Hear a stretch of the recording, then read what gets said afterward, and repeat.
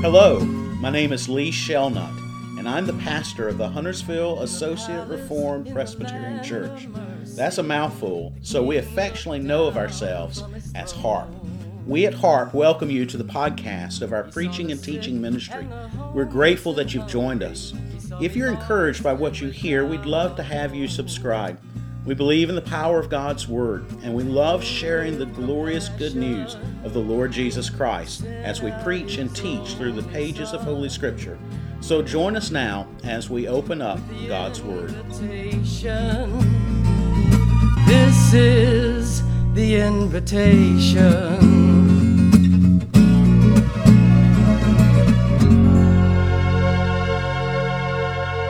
If you would, please look in your bulletins to our text for today.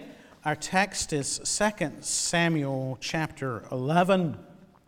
2 Samuel chapter 11 is the beginning of a story, and that story goes into chapter 12. And the story in the text before us is the basis, or was the basis, for my very first sermon. Years and years ago, long time ago, ancient history, as a matter of fact, 30 years ago, basically, that I preached at my home church, White Oak ARP in Georgia, in Coweta County. And I preached that sermon as I was just about to go into seminary full-time, or at least I was considering going into seminary full-time and coming under care of Second Presbytery of the Associate Reformed Presbyterian Church, which is basically Georgia. Our church is in Georgia and the western part of South Carolina. My pastor, Raymond Williams, was going to be gone on vacation, and he asked me if I would preach. This guy who wasn't yet fully into seminary. I'd taken some seminary classes. I wasn't fully there yet, and with some fear and trembling, I said yes. And I chose this story, but I chose the entirety of it. Now, I've got a little bit of experience now, a few years in ministry, so I'm not going to do that again. I'm going to preach on 2 Samuel chapter 11 today, and then the next time I'll pick up with 2 Samuel chapter 12. But before we dive into chapter 11, let me do as I did this morning and make a rare application even before we get into the text. And this application is primarily for our elders, but you can also apply it to yourselves as well. When I preached that sermon, I remember after the sermon was done, I went to the back of the church, to the door, as they had asked me to do, so that people, when they're going out, I could greet them and give them an opportunity to encourage me. And as I was there, I saw from the front of the sanctuary one of the elders make a beeline back to me. And his name was John Hemphill. And John made his way right back to me and shook my hand. And John said, "Brother." Now, that's the language that Christians use, right? But get this, John was a retired lieutenant colonel from the United States Army. And he was saying brother to a 25-year-old preaching his first sermon. He said, "Brother, thank you for faithfully preaching God's Word." And then he went on to discuss some of the details of the sermon. So I knew he had actually paid attention. He'd actually listened. That was John. And those words of encouragement that he gave to a young potential minister are still with me to this day. Congregation of Huntersville Associate Reformed Presbyterian Church, we have elders like that. We have elders like John Hemphill. And brothers, let me encourage you to give such encouragement to the young men the Lord brings here. We're blessed. We're just up the road from Reformed Theological Seminary in Charlotte. We have the opportunity to bring in interns and young men. And men, you make a stamp on them that can last a lifetime. Thank you for what you're doing. Keep it up. And brothers and sisters, you can do so as well. I still remember those words. After some 30 years. Oh, so by the way, as an aside, after the service is over, if you have opportunity, say something to Joni. Tell her, give her condolences, or tell her that she's amazing for having put up with Lee for 35 years. Today is our anniversary. Now back to 2 Samuel. 2 Samuel chapter 11. What I want to do is read the first verse and the last verse, and then we will work our way through the entirety of the chapter. In the spring of the year, the time when kings go out to battle, David sent Joab and his servants with him and all Israel, and they ravaged the Ammonites and besieged Rabbah. But David remained in Jerusalem. Cast your eye down to the last verse, 27. And when the mourning was over, mourning for a death, David sent and brought her. The her is Bathsheba. This is the story, the infamous story of David and Bathsheba. David sent and brought her to his house, and she became his wife and bore him a son. But the thing, and we're going to see what that thing is, the thing that David had done displeased the Lord. The thing, the big, despicable, heinous, hideous complex of sin. Before we get there, go in your minds with me to Israel. Modern day Israel.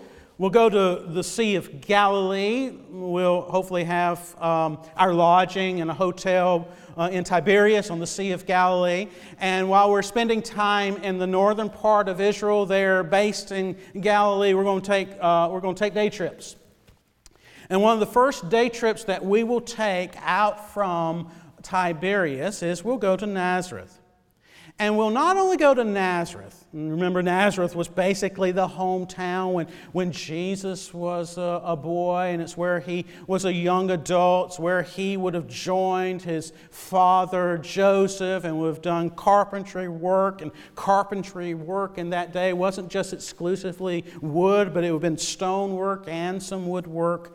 We're going to Nazareth. We're going to see that city. But while we're there, we're also going to go close by, a few miles away. Basically, you can see this place if you're in Nazareth and if you're looking out a couple of miles. And that place is a city by the name of Sepphoris. Now, Sepphoris is not mentioned in your Bibles, but Sepphoris was this Roman city. And it was this Roman city being built by Herod Antipas. And it was being built during the time of Jesus. And so imagine you're living, you're with Jesus, or you're with Joseph. You're in this podunk country, small town, or village even, that's known as Nazareth. But there's this big city being built. Where are you going to go to work? Where are you going to get your income? Jesus and Joseph, no doubt, made the trip back and forth to Sepphoris. And I'm taking us there. We're in the bus, we've landed, and one of the first things I want to show you is the theater, the Roman theater. It's still there. You can see it. And we'll sit there and we'll look down and imagine being there in Jesus' day, but we're Gentiles, we're there and we're watching some play. And then I want to take you next to some of the villas that have been uncovered. The villas, and Sepphoris has also been called the city of villas, the city of not only the villas, but what was found in the villas, mosaics. Some 40 mosaics have been found in this city that Josephus would later call the Jewel of Galilee. It was going to be one of the capitals of Galilee. We'll go to those villas and we'll look down at the floor and we'll see these beautiful mosaics, these beautiful pictures, and we'll imagine what it was like to be the rich and famous in Sepphoris so long ago. But then I want to take you to one other place, and this is the place that stood out to me when I had the opportunity to go there.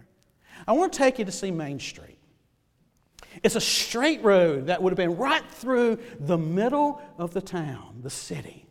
It's a Roman-built road, so you know straight as an arrow. You know it's well built. It's a stone road. But what struck me was not that it was so much that it was straight, not so much that it was made of stone. What struck me were the ruts.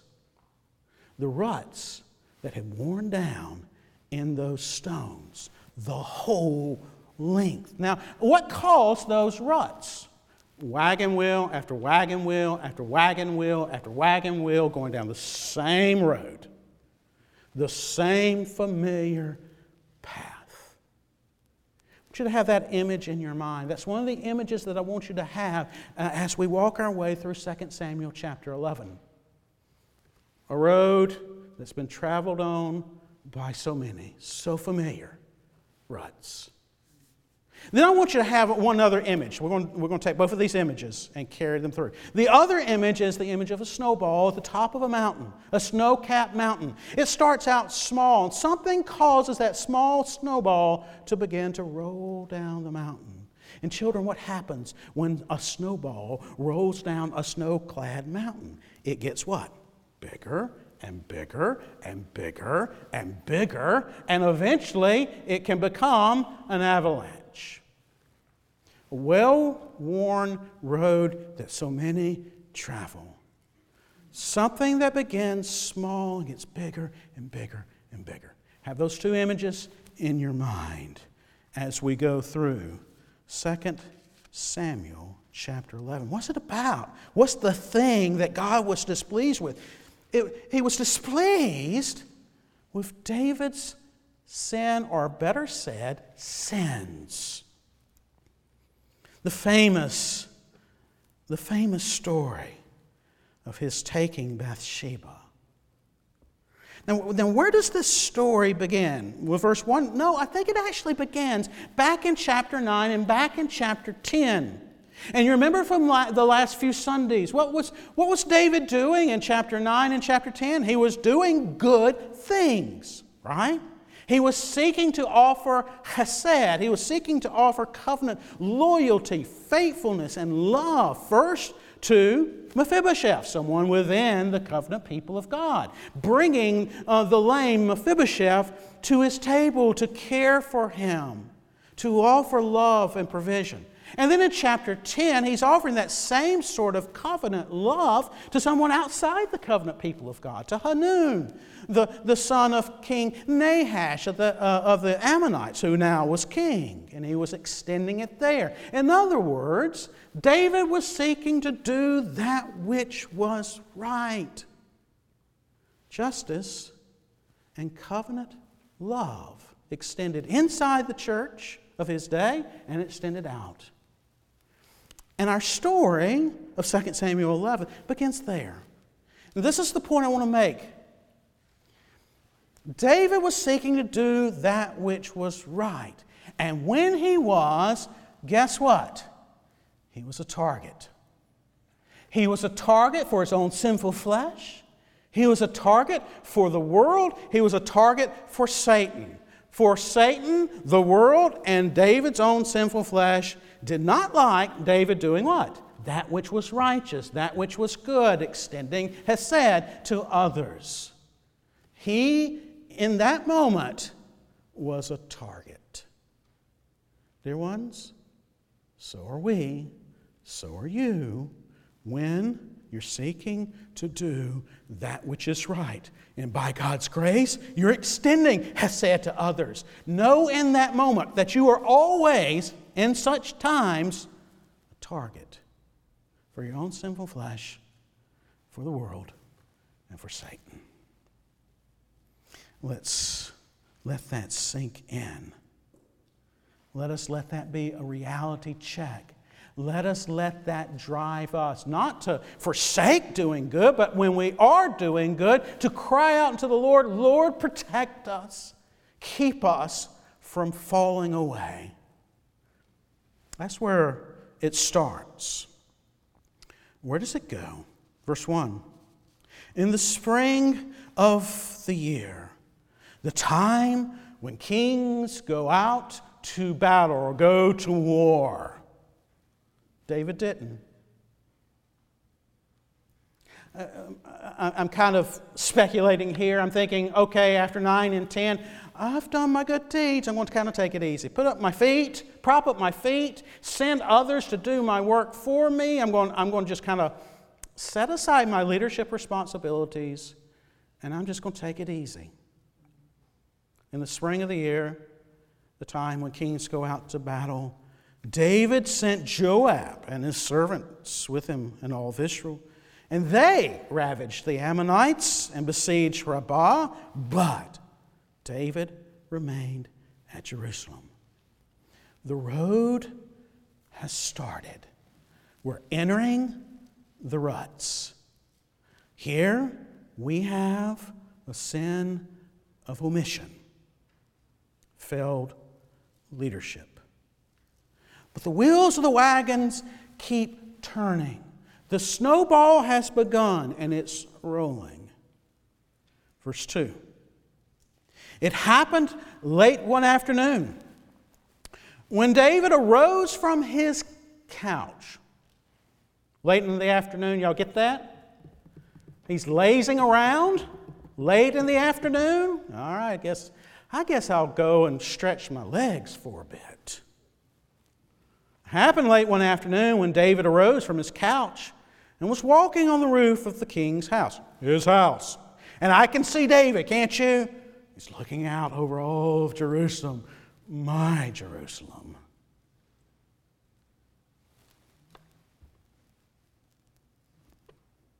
He saw from the roof a woman bathing.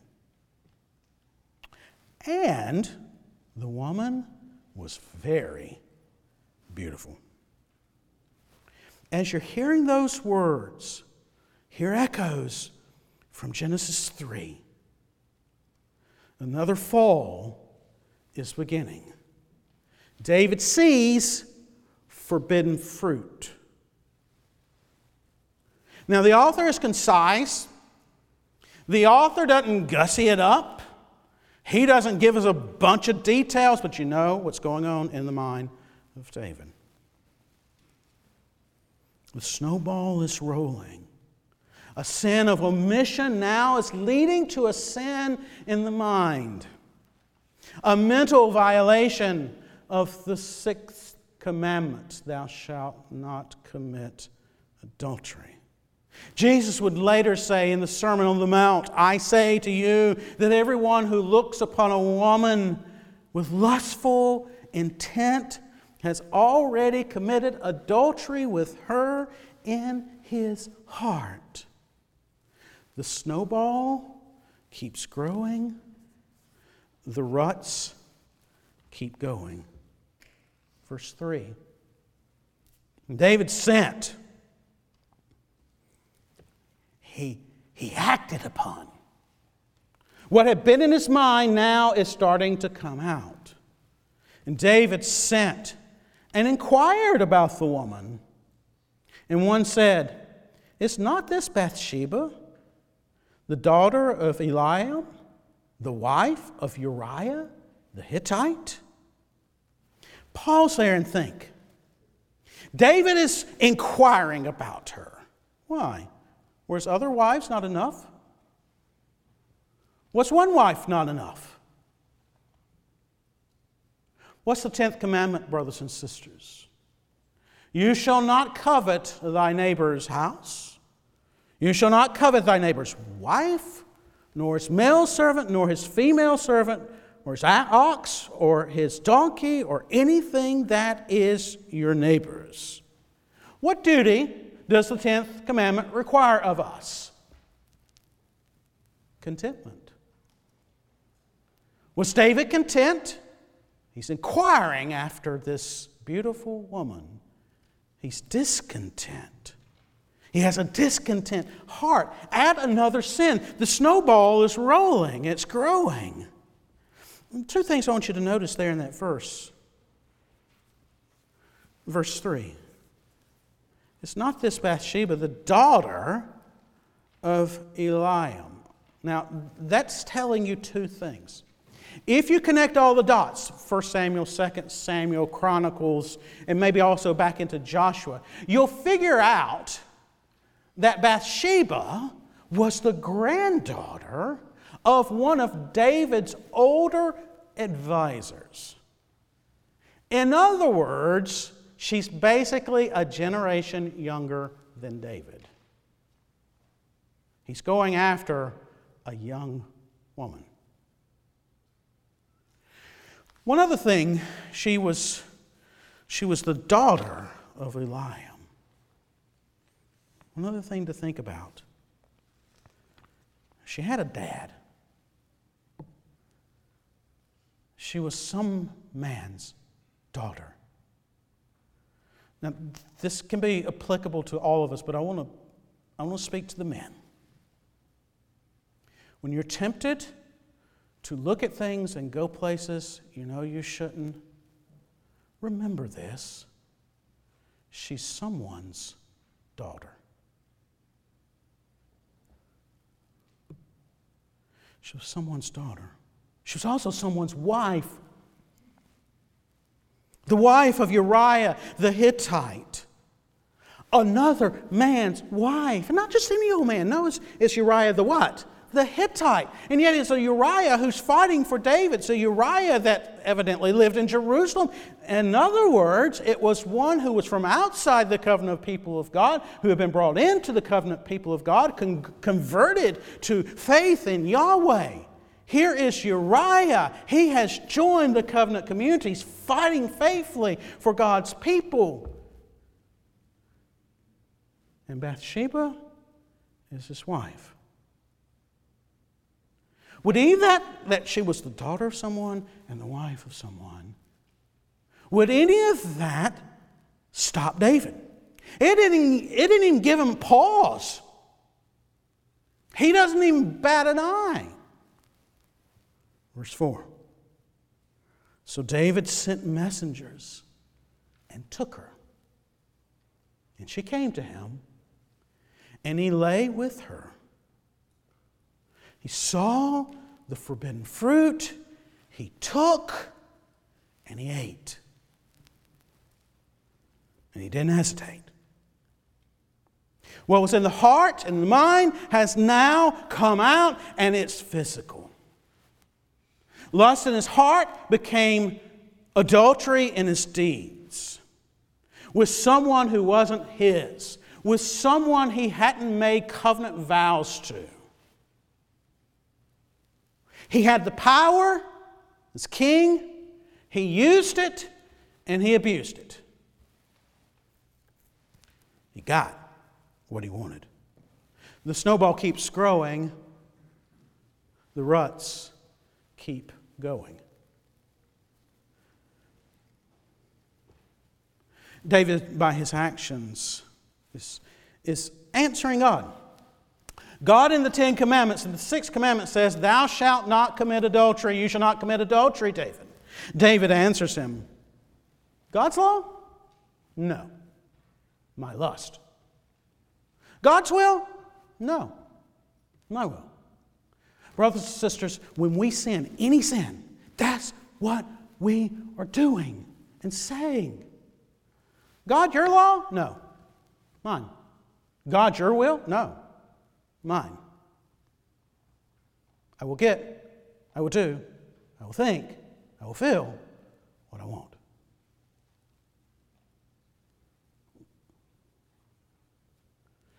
And notice this. What had been just in him now has pulled somebody else in. Her name was Bathsheba. Sin splatters.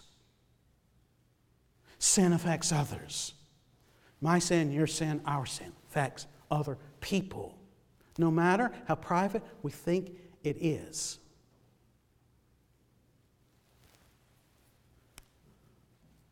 Didn't stop there. He got what he wanted, right? You can go now. Ladies, get that. He got what he wanted. You can go now. Young ladies, get that. That can often happen. He got what he wanted. You can go. There's a parenthetical part there in verse 4. Now, she had been purifying herself from her uncleanness. That's just a note to tell you she could get pregnant.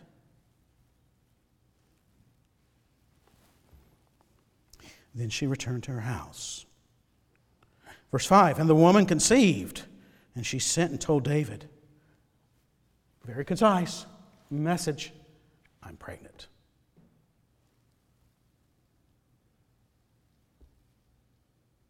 His sin had consequences. So does mine. So does yours. So now what? The snowball keeps rolling, and the ruts keep going. Now David wants to do what? Since, I got a predicament, and you know what? You can't hide a pregnancy for long. It's going to show. It's going to become public. I better handle it. I better cover it up. Let me get Uriah to come home. Uriah, come on home, buddy. Take some time off. Go in and have some R&R with the wife, the little lady at home. It'll be all taken care of. No one would know.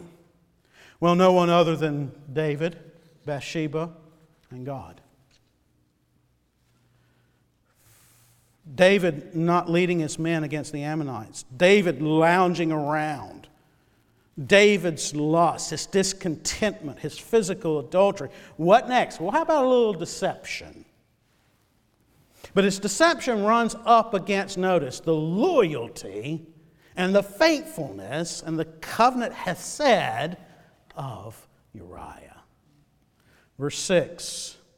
So David sent word to Joab, send me Uriah the Hittite. Let me pull a name out of the hat to bring me news of how the war's going. Oh, look at there, Uriah the Hittite. Send Uriah to me. And Joab sent Uriah to David. And when Uriah came to him, David asked how Joab was doing and how the people were doing. How's the war going, guy?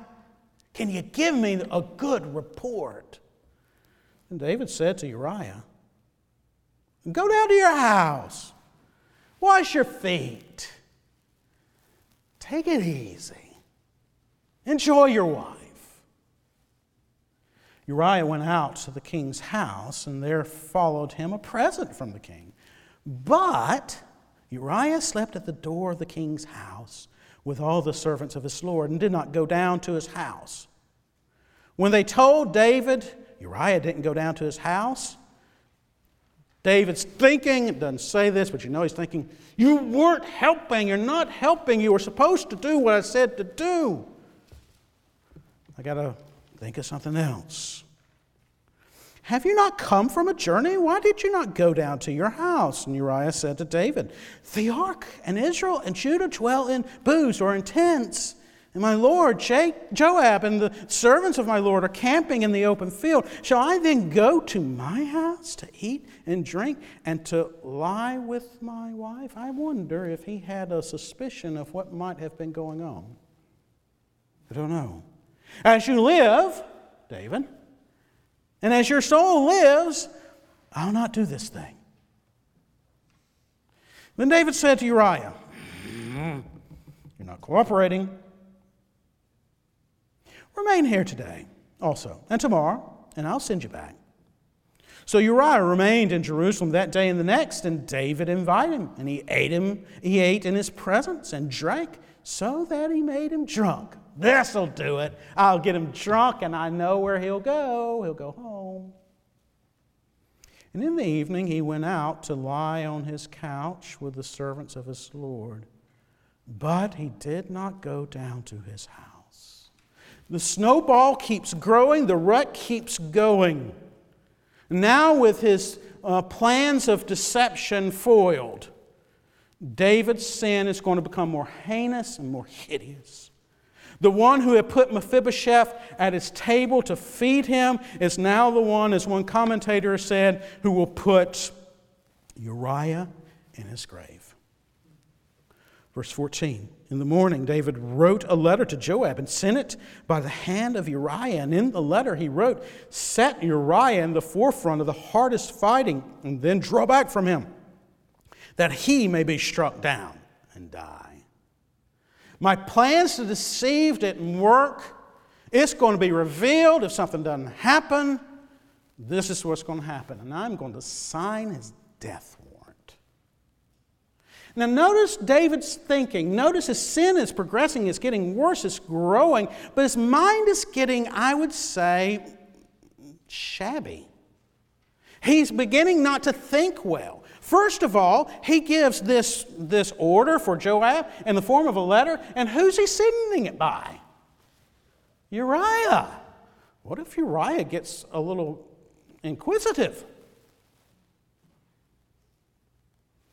And then, not only that, but he's sending it to Joab, and he's saying, Joab, take and get him right there in the battle where it's going to be the hottest, and then have your men fall back. Now, if he had done that, more people are in on the story. More people are in on the plan, the plot, right?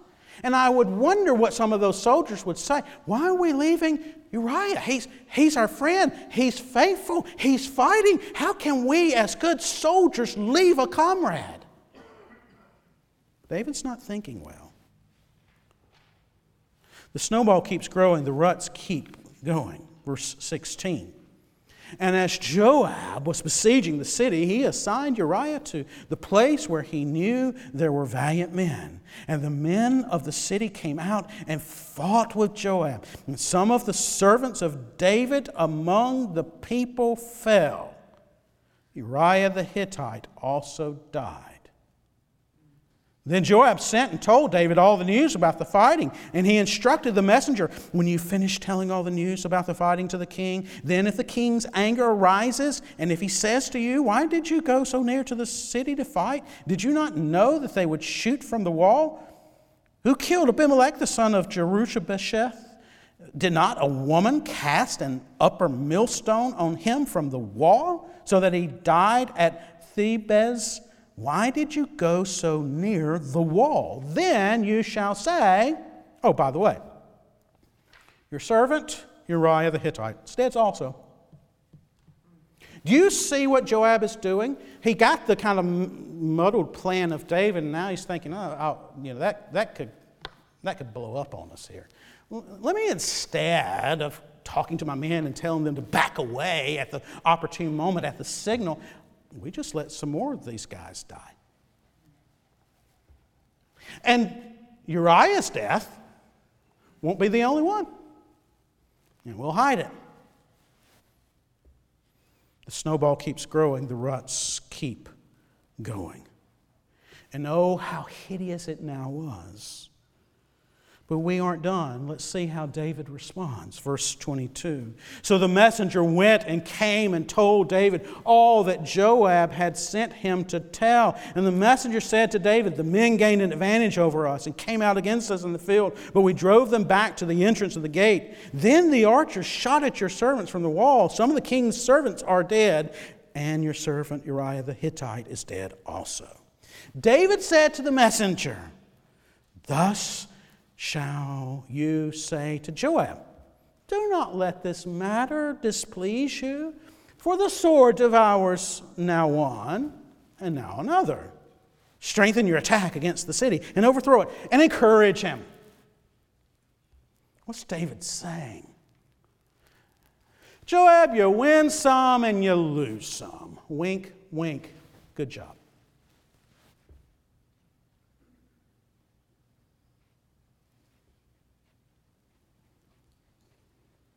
How utterly wicked and depraved. Verse 26. And when the wife of Uriah heard that Uriah, her husband, was dead, she lamented over her husband. I don't know if those were crocodile tears or not. We're not told. And when the morning, the official mourning time, that's what you got to do. Somebody dies, you got to mourn. You got to set time to mourn. It's time for that to be over. When the morning was over, David sent and brought her to his house, and she became his wife and bore him a son. He got what he wanted. Let's cap it all off with a sham funeral, some crocodile tears, an official mourning period. But get it over with quickly, and let's move on down the road. And all this to notice, I want you to notice, I want you to look back over these verses. There's no mention of God. None. None. The author, I think, is wanting us to get this point. David, in all this, has pushed God out of his thinking. God and God's law out of his thinking as far as possible. God is silent, but never mistake silence for absence. The last of verse 27. But the thing, now you know what the thing is. But the thing that David had done displeased the Lord. Oh, how the mighty have fallen. Let me tell you a quick story. I read it in one of the commentaries. It's the story of Robert Robinson. Robert Robinson was an Englishman converted through the ministry of George Whitefield in the First Great Awakening. George Whitefield was that Calvinistic Methodist great preacher. And Robinson was converted under his preaching ministry. And he, after being converted, would later become a Baptist pastor. And he would pastor in Cambridge. And many years would go by. And as those years went by, Robinson felt himself drifting further and further and further away. Don't know exactly what was going on in his life, but things were going on in his life. And one day he needed to go to another part of the town or to another town, and he gets into the taxi of his day, into the stagecoach of his day, and he sits, and there's a lady in the other bench. A traveling companion, and she's chatty. She's talking. She's bubbly. And she is bubbling over about all these new hymns that are being written in the Great Awakening. And her favorite was "Come Thou, Fount of Every Blessing." She kept going on and going on about it. And finally, you could tell he was getting agitated. And he finally said, "Madam, I am the poor and unhappy man that composed that hymn many years ago, and I would give 1,000 worlds if I owned them to enjoy the feelings I had then." Verse 3 you'll recognize of that great hymn. "Oh, to grace how great a debtor daily I'm constrained to be. Let that grace now like a fetter bind my wandering heart to Thee." You know the next line, don't you? "Prone to wander, Lord, I feel it. Prone to leave the God I love. Here's my heart. Take and seal it for Thy courts above." An ancient, well-traveled, straight, rutted road. Snowball that began small and became an avalanche. A spectrum of heinous sin. Where are you? Where are you? You're there, somewhere. You're somewhere on this spectrum. I don't know what you're wrestling with. It may not be lust. It may be pride. It may be bitterness. I don't know what it is. But you're somewhere. Maybe by God's grace, you're at the end of chapter 9 or you're at the end of chapter 10, and by God's grace, you're seeking to show hesed, love and shalom to those within the covenant community and those outside the covenant community. And you're seeking to do that which is right. By God's grace, praise the Lord. If that's where you are, and I hope it is, praise God. But you remember what I said? If you're there, you're what? You're a target. You've got a target on your back. Use this moment right now, dear ones, if that's you, to cry out unto the Lord, "Lord, protect me from myself, from my flesh, from the world and from Satan. But maybe you're in the ruts now. It's started. But maybe right now it's just in your mind. Maybe it's a sin of omission. Maybe it's your mind and it's a sin of commission. Or maybe you're beginning to act upon all that.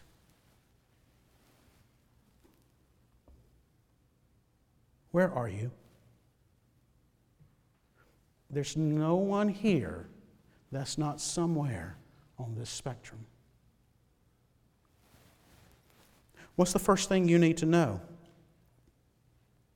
The very last sentence of chapter 11. But the thing that David had done displeased the Lord.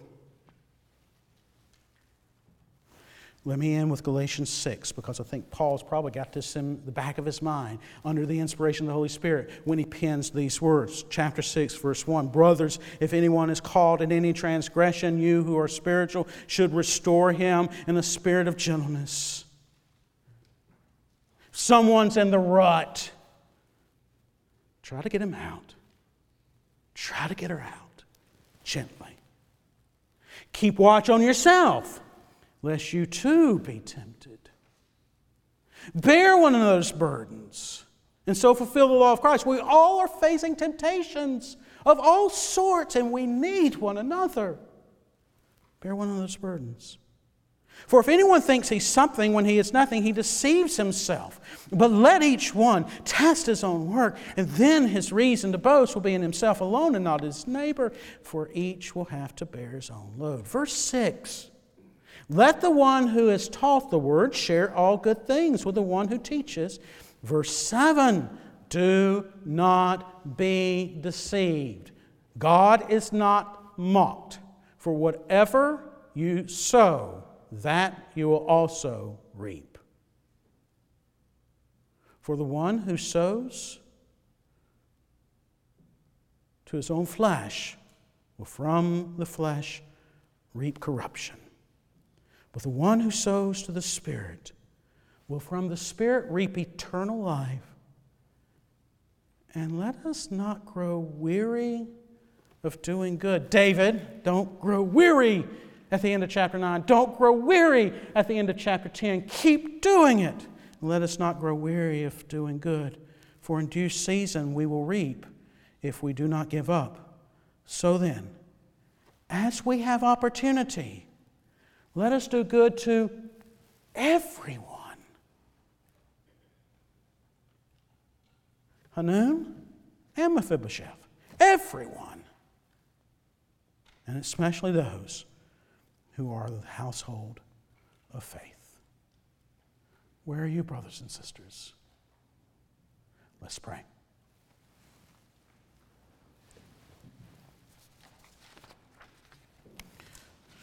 Lord, you know all.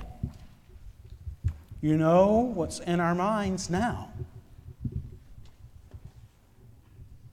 Strengthen us, O Lord. Enable us to resist temptations. Enable us to see what starts out small can become hideous, horrific. Spare us, Lord. But if we find ourselves in the ruts, take us out. Deliver us. Bind our hearts, our wandering hearts, to Thee. We ask, O gracious Lord, for Jesus has lived and died for us. In His name we pray. Amen.